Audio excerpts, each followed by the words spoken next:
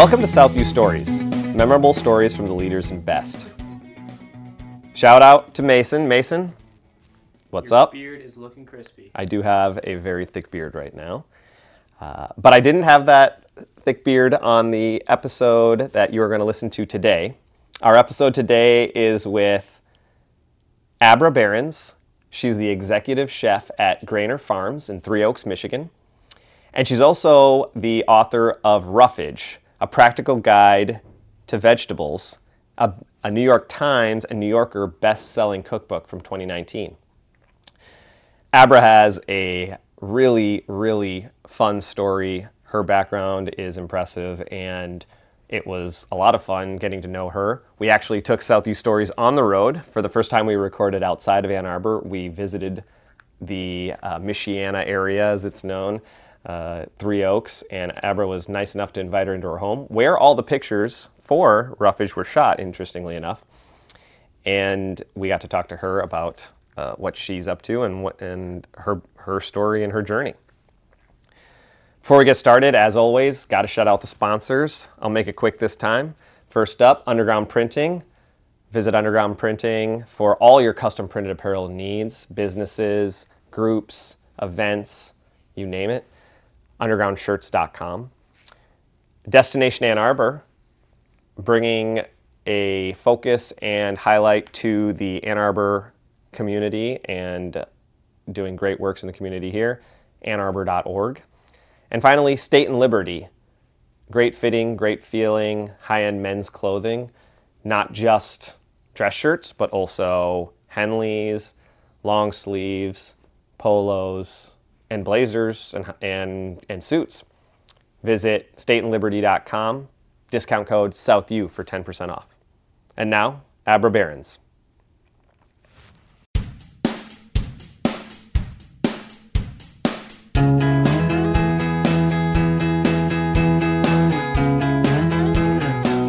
All right, we're here with Abra Berens, who's the executive chef at Grainer Farms in Three Oaks, Michigan. We are truly in Michiana right now. We're like a stone's throw away from the border. I saw on the map driving out here, right? Yeah, your phone might pick up Central Time. Oh, really? Yeah, we're that close. So and so we're here on location in her house. She was so kind to invite us to her house, where she has recently written, and we'll talk a little bit more about this, but she wrote earlier, well, I can say last year, 2019, she wrote an amazing best-selling cookbook called Ruffage. And we'll talk more about that, but everything was shot here, so we are here connected to that. And while all of our other podcasts have been in Ann Arbor, and Abra has extensive Ann Arbor ties, we decided to go on location here. So thank you for having us. Thanks for making the trip. It was fun. We're having a good time. So anyway, one thing I wanted to talk about was the fact that serendipity, we had a couple stories like that. And we actually knew each other in college. Mm-hmm. We had some mutual friends. We went to school around the same time. Yeah. In many other episodes, I've dated myself over and over again, but I won't state it in this one. We went to school some time ago, not too long ago, and then both of us stuck around Ann Arbor for me for longer than you, but you were there. Worked at Zingerman's for quite some time. Yeah. We had mutual friends through there as well, and then we didn't speak or anything. And then randomly, I was in a store in Chicago, Stock Manufacturing. Mm-hmm. Shout out to the guys at Stock. Yeah. And you walked in, and it was like we said hi, reconnected. It was totally like happenstance that happened. Yeah. And became Facebook friends like old people do once they meet each other. Facebook is not exactly cool, but we became Facebook friends, and that's where I learned what you were up to and all the cool things you're doing, and that's why we're having this podcast. So I just thought, cool background to the story of why we're here. Well, it's always, Ann Arbor was such a formative time, so it's always so nice to reconnect, and I think it wasn't until after leaving U of M and Ann Arbor realizing what community comes out of that just by the virtue of the university and the location of it. So it's a treat to have you here and to be hearing what you're doing and telling these stories. So thanks for including me. Of course. So tell us a little bit about your background, where you grew up, school, what you studied in Ann Arbor, Sure. and then how you got into food. So I grew up in Western Michigan, about 20 miles south of Holland, Michigan, and I grew up on effectively a pickle farm. My grandparents on my dad's side were farmers. My grandmother was a school teacher. My grandfather was a farmer, and my dad both my parents were anesthesiologists, and so we were kind of a mixture of farming and medical family. And my dad went to U of M's medical school and met my mom in Ann Arbor as well. She was working at St. Joseph Hospital,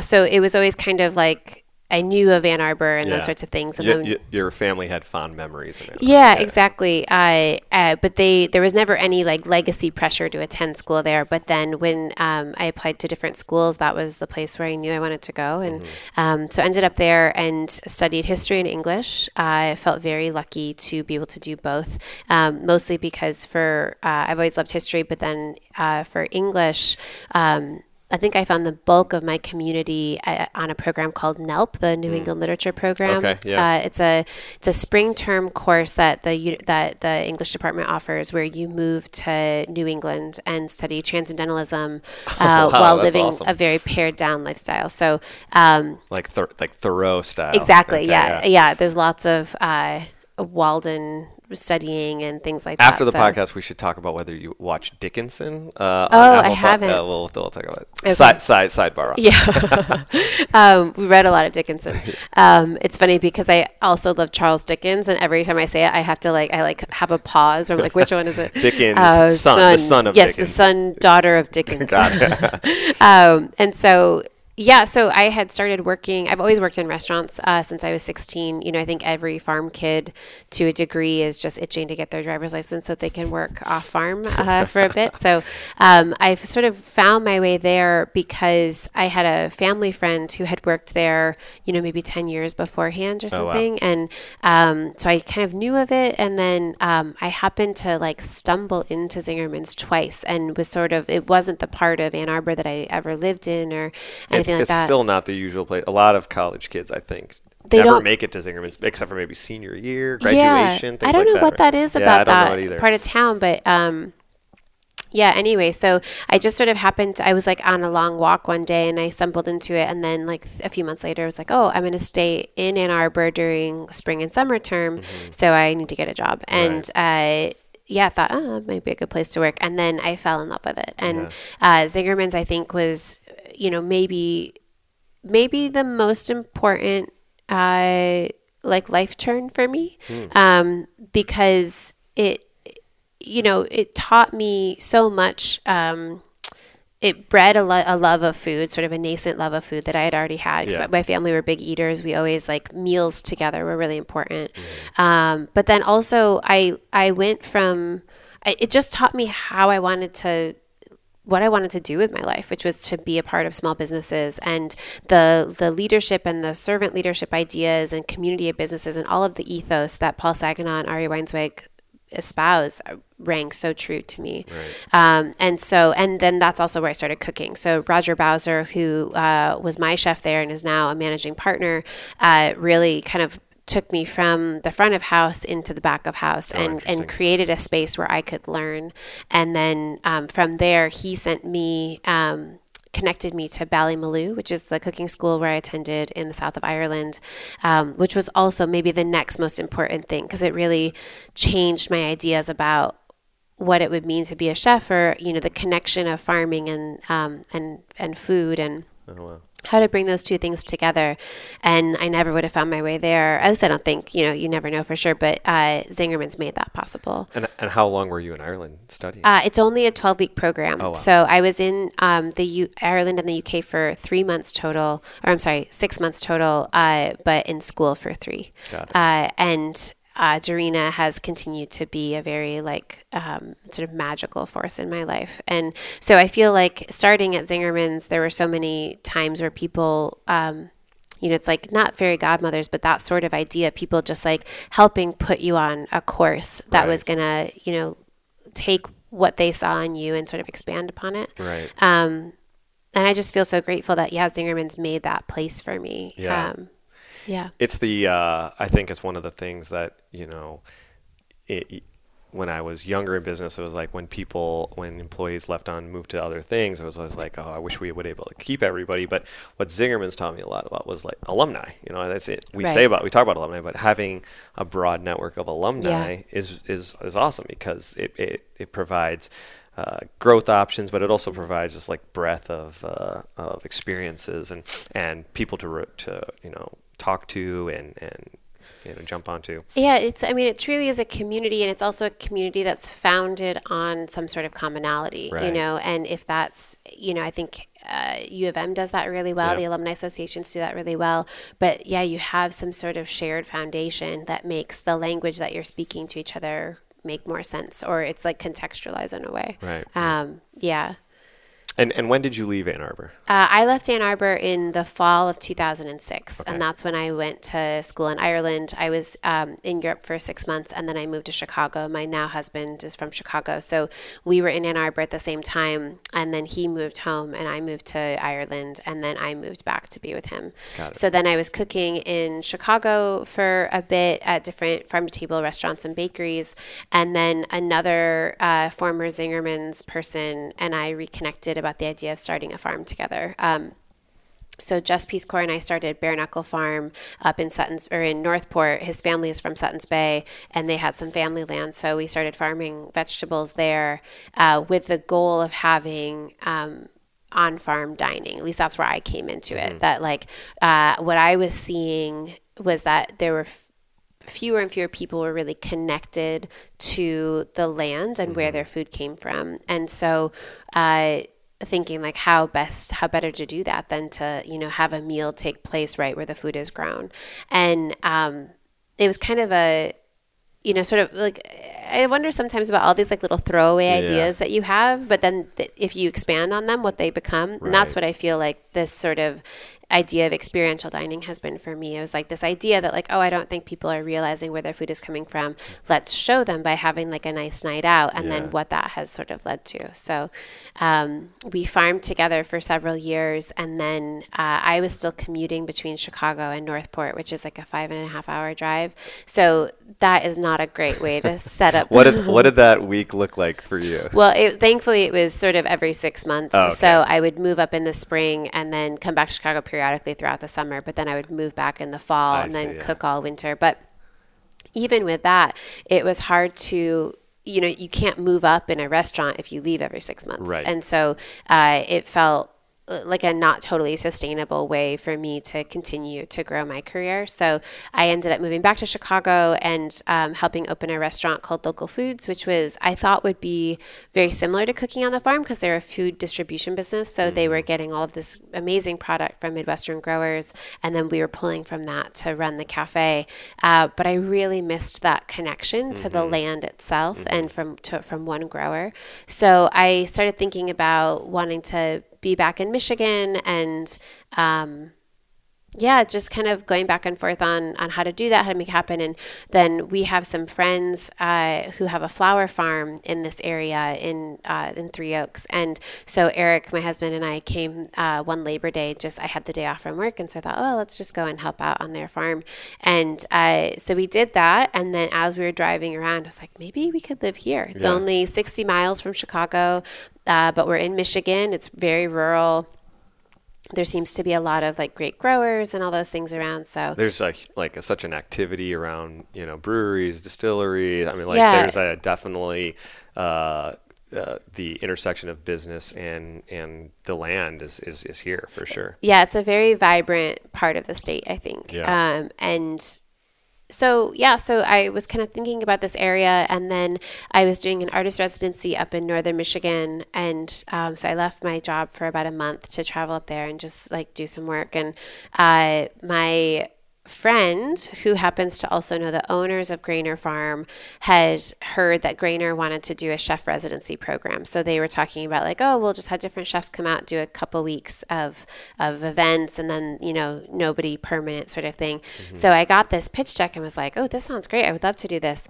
And then the more I thought about it, the more I was like, this seems like so much work for someone to have to like orchestrate and like all the variabilities that different chefs bring and how to market that. and I realized like maybe they just want to hire a chef, and I happen to want to move to this exact town. So I just, said I would love to do this. I also happen to have this background in on-farm experiential dining. Maybe we can talk. And then we ended up talking and realizing that we just wanted to work together. So that's great. Yeah. So I started at Grainer in the spring of 2017 and have been back in Michigan since. And, talk a little bit about developing a program like this. I mean, it's the second or third time you've done it. But this time, maybe it wasn't your startup, or you're coming into the community. And the farm had existed for some time now already? Yeah, Grainer Farm started in 2009, and so they have been a part of the community for a long time. So I certainly benefited from the relationships that were built by Rob and Liz, the owners, and Katie Burdett, who's the farm manager, and their relationships to the community. And so I think what the nicest thing about it was like second or third time starting kind of a program where it was like, we're really going to truly be telling the story of a farmer through a, dinner or whatever, was that I could take the lessons learned and apply them. So I just knew what had worked for us in Northern Michigan, and I knew the things that didn't work. And so I wanted to try to fix some of those things. So what we do is, we host dinners pretty regularly every 3 weekends out of the month, from May until February. And we create 7-course menus that are they start out with looking at the ingredients that are available on the farm. Oh, interesting. And so it's a lot of chefs, I think, kind of think up flavor combinations or dishes and then find the ingredients to make that thing. I go about it the other way. So it's looking at the ingredients that we have and then, creating a structure of a 7-course menu around that. So we don't release the menus in advance because oftentimes the menus change the day of the meal because, something will come in and it's just perfect and we have to include it, or something that we thought we would have that was going to be harvested, doesn't look as great. So we don't want to include it. And then also everyone eats the same thing. So we wanted to create a sense of community around food because the farm is, it started to be a farm camp for kids. Oh, and cool. So we do 3 weeks of farm camp, which is ages 5 to 10, come in and they do participate in all parts of the farm. And then also the farm is a 100-member CSA, which is community supported agriculture. Right. So it was those two things that were unique to Grainer that I wanted to, sorry, my dog just walked in the room. Your dog walking in, and Mason is not paying attention to us and taking a picture of the dog, which is quality producing, Mason. Thank you. And so, those were the kind of two things that education, community, how to connect people to what we're doing that made me really kind of shape the program slightly differently. And so we have 3 tables and we mix different groups. So if you'll sit with the people that if you bought, 4 tickets, you'll sit with your 4 people, but you'll be at, she just wants to be a part of the whole thing. Come on in. And so you'll sit with those people, but you'll also be at a table with other people. And so there's a lot of kind of sharing and passing of platters and things like that. And so, hey, Zuma, come here. She's like, I already know you. I don't need to. There you go. Yeah, just chill out. There you go. So that's what we do. So it's 1 seating every night. Everyone eats the same thing. So we really tailor it to people's dietary restrictions. If we have a couple people who are gluten-free, we'll just make a whole gluten-free menu. And that way people don't feel excluded in that way. And they really get to see kind of where the food was grown. That is a part of their meal. And the reason it feels really important to connect people to how the food is grown, my program couldn't exist without the farm, and without the farmers who are doing that work. And so wanting people to see this is one way to farm. I grew up on a very different farm that was much larger, industrial. She's very nosy. Yeah, she is. So I grew up on an industrial farm, which was hundreds of acres and big equipment, and we grew, 1 thing or 2 things or whatever. And there was no traceability from the pickles that we grew to the jar of Heinz relish. Oh, right. Yeah. And that's fine. I think that there are farms. We need farms of that size. We need all types of different farms. We need really small farms in urban centers. And Grainer is another way to look at it. It's a biodiverse farm. We do a lot of soil management because we have very clayey soil. So how to make that ever more fertile and things like that. And so just wanting to give people kind of a window into what we do feels really important. That's awesome. And so you, how did or was a cookbook always in the picture, and how did that even come about? Oh yeah. It's funny. That's, I feel like another thing about Zingerman's is that they focus a lot on visioning and, kind of helping course set, I guess. And so I don't know, 10 years ago or so, I was kind of thinking about like, what would I want, my long-term career to look like. And I really love cooking and I really love farming, but they're also both very physically taxing jobs.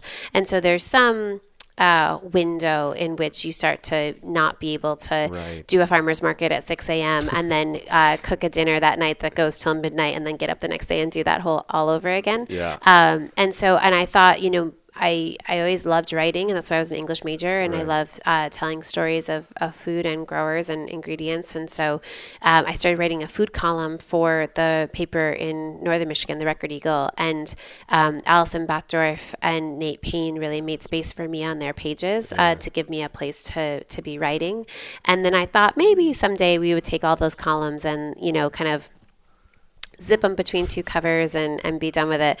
And, or that would be a nice thing. Yeah. And so I hadn't really thought of a cookbook in quite the way that Ruffage came about. But what ended up happening was that my really good friend, Tim Mazurek, had put me in touch with, his friend Kari Stewart, who's a literary agent, and she had been reading some of my columns and just reached out and said, have you ever thought about a cookbook? And the columns, sort of evolved. They started out just, I knew I wanted to write them. Zuma, please leave him alone. They're good. Let me go back a little bit. When I started writing the column, it came out on the same day that our most poorly attended market happened. And so I was like, oh, maybe I can use this as a way to like drum up business. So I wrote, I would write the column about a particular ingredient and just, either two different ways to prepare it or, same preparation method, but different flavor combinations. And that was kind of the like structure of the column. And so as I started putting together the ideas for the book, that was sort of followed that path. So it's 29 vegetables that we grow in the northern Midwest, an opening essay that's very similar to how the column was, and then different preparation techniques, and then different flavor combinations. So I always kind of describe it to people as like an NCAA bracket, but in reverse. That's awesome. So you start with the winner, which is the vegetable, and then there's different preparation techniques. So if it's asparagus, like, raw, roasted, and grilled. Right. And then for each preparation technique, there's a recipe, and then there's 3 different ingredient combinations or flavor combinations. And the idea is that we grow the same things year after year, but they don't have to, that redundancy doesn't have to be boring. It can be sort of a structure off from which to create something. Yeah. Great. And in focusing on vegetables, which I know Ruffage completely focuses on vegetables. Yeah. Is there any thought to, was there any design behind that in terms of like, a movement to kind of, cut meat consumption down? Is that part of it or not? Or it's just, I really wanted to focus on vegetables and no ulterior motive there. I mean, I think they're sort of intertwined in the sense that when I first started farming, I kind of came of age as a cook in the time when Fergus Henderson and nose to tail eating was very like in vogue, and it's what everybody was really focused on. And so I also was focused on that. For those of you who can't see, Zuma just dropped a bone. She just wants to be a part of this in any way she can. She's going to make it. She's going to make the cut. She's like, what? Pretty soon she'll just start howl barking like a deer or something. But yeah, so I was very focused on meat when I first started cooking, and then we started farming vegetables. And I found that if we're going to write a menu based on what we're growing, that means it's going to have a lot more vegetables in it than I was normally cooking with.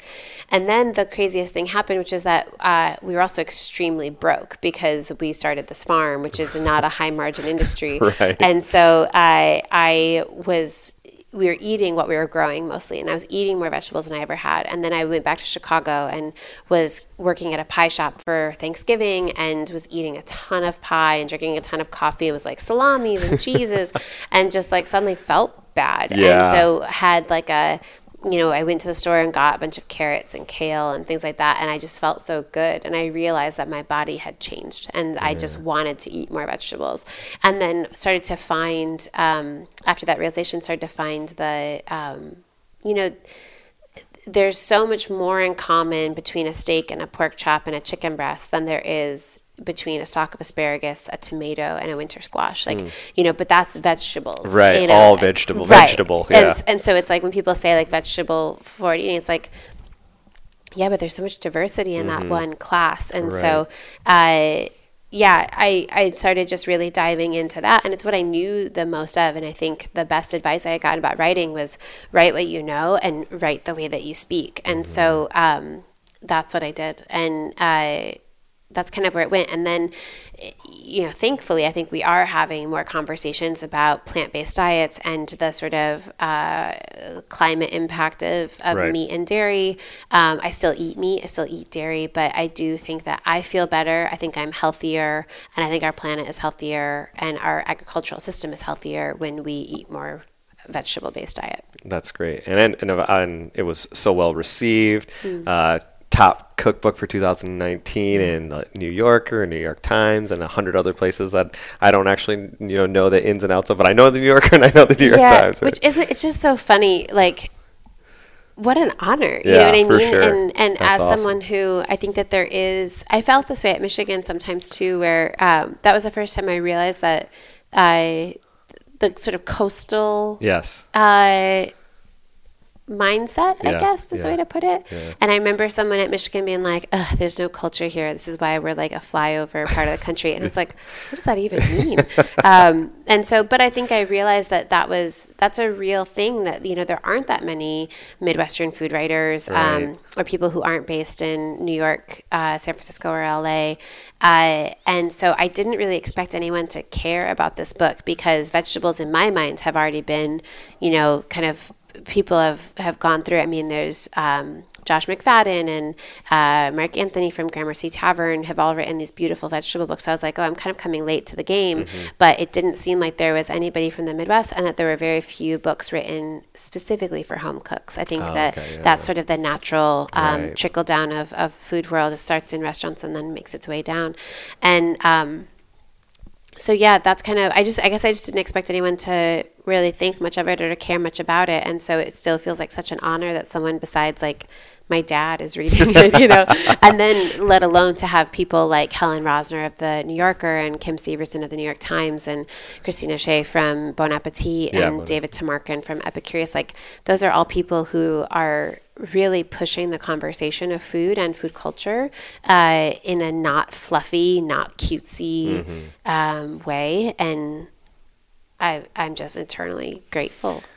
It's such an awesome story. I've followed along over the years so intently, and I love how it's come around, and then I love how it's playing out continuously in your life, because you're at Greater Farms and still applying the things that you're writing and reading to what you do. So I feel so fortunate to have been able to choose this line of work, and that it feels very fulfilling. I was reading something about the percentage of people in the country that feel like, just like in general, like unfulfilled by their work. And I think that there's lots of reasons to have a job, and certainly not everybody needs to work at a passion project. And there's lots of reasons to not work on a passion project, correct. Including like, salaries and health insurance and things like that. Real life. Yeah, exactly. And and just location, things like that. But I do feel very fortunate that it feels like all of the kind of disparate threads of what I've worked on over the years have now been sort of woven together into something that's like somewhat cohesive. So that's awesome. Well, thank you so much for joining us and taking time. This was a lot of fun. Yeah, and Zuma is going to be a star. I'm surprised she didn't come through on like a unicycle juggling. She's just desperate for the limelight. Thanks so much. Yeah, of course.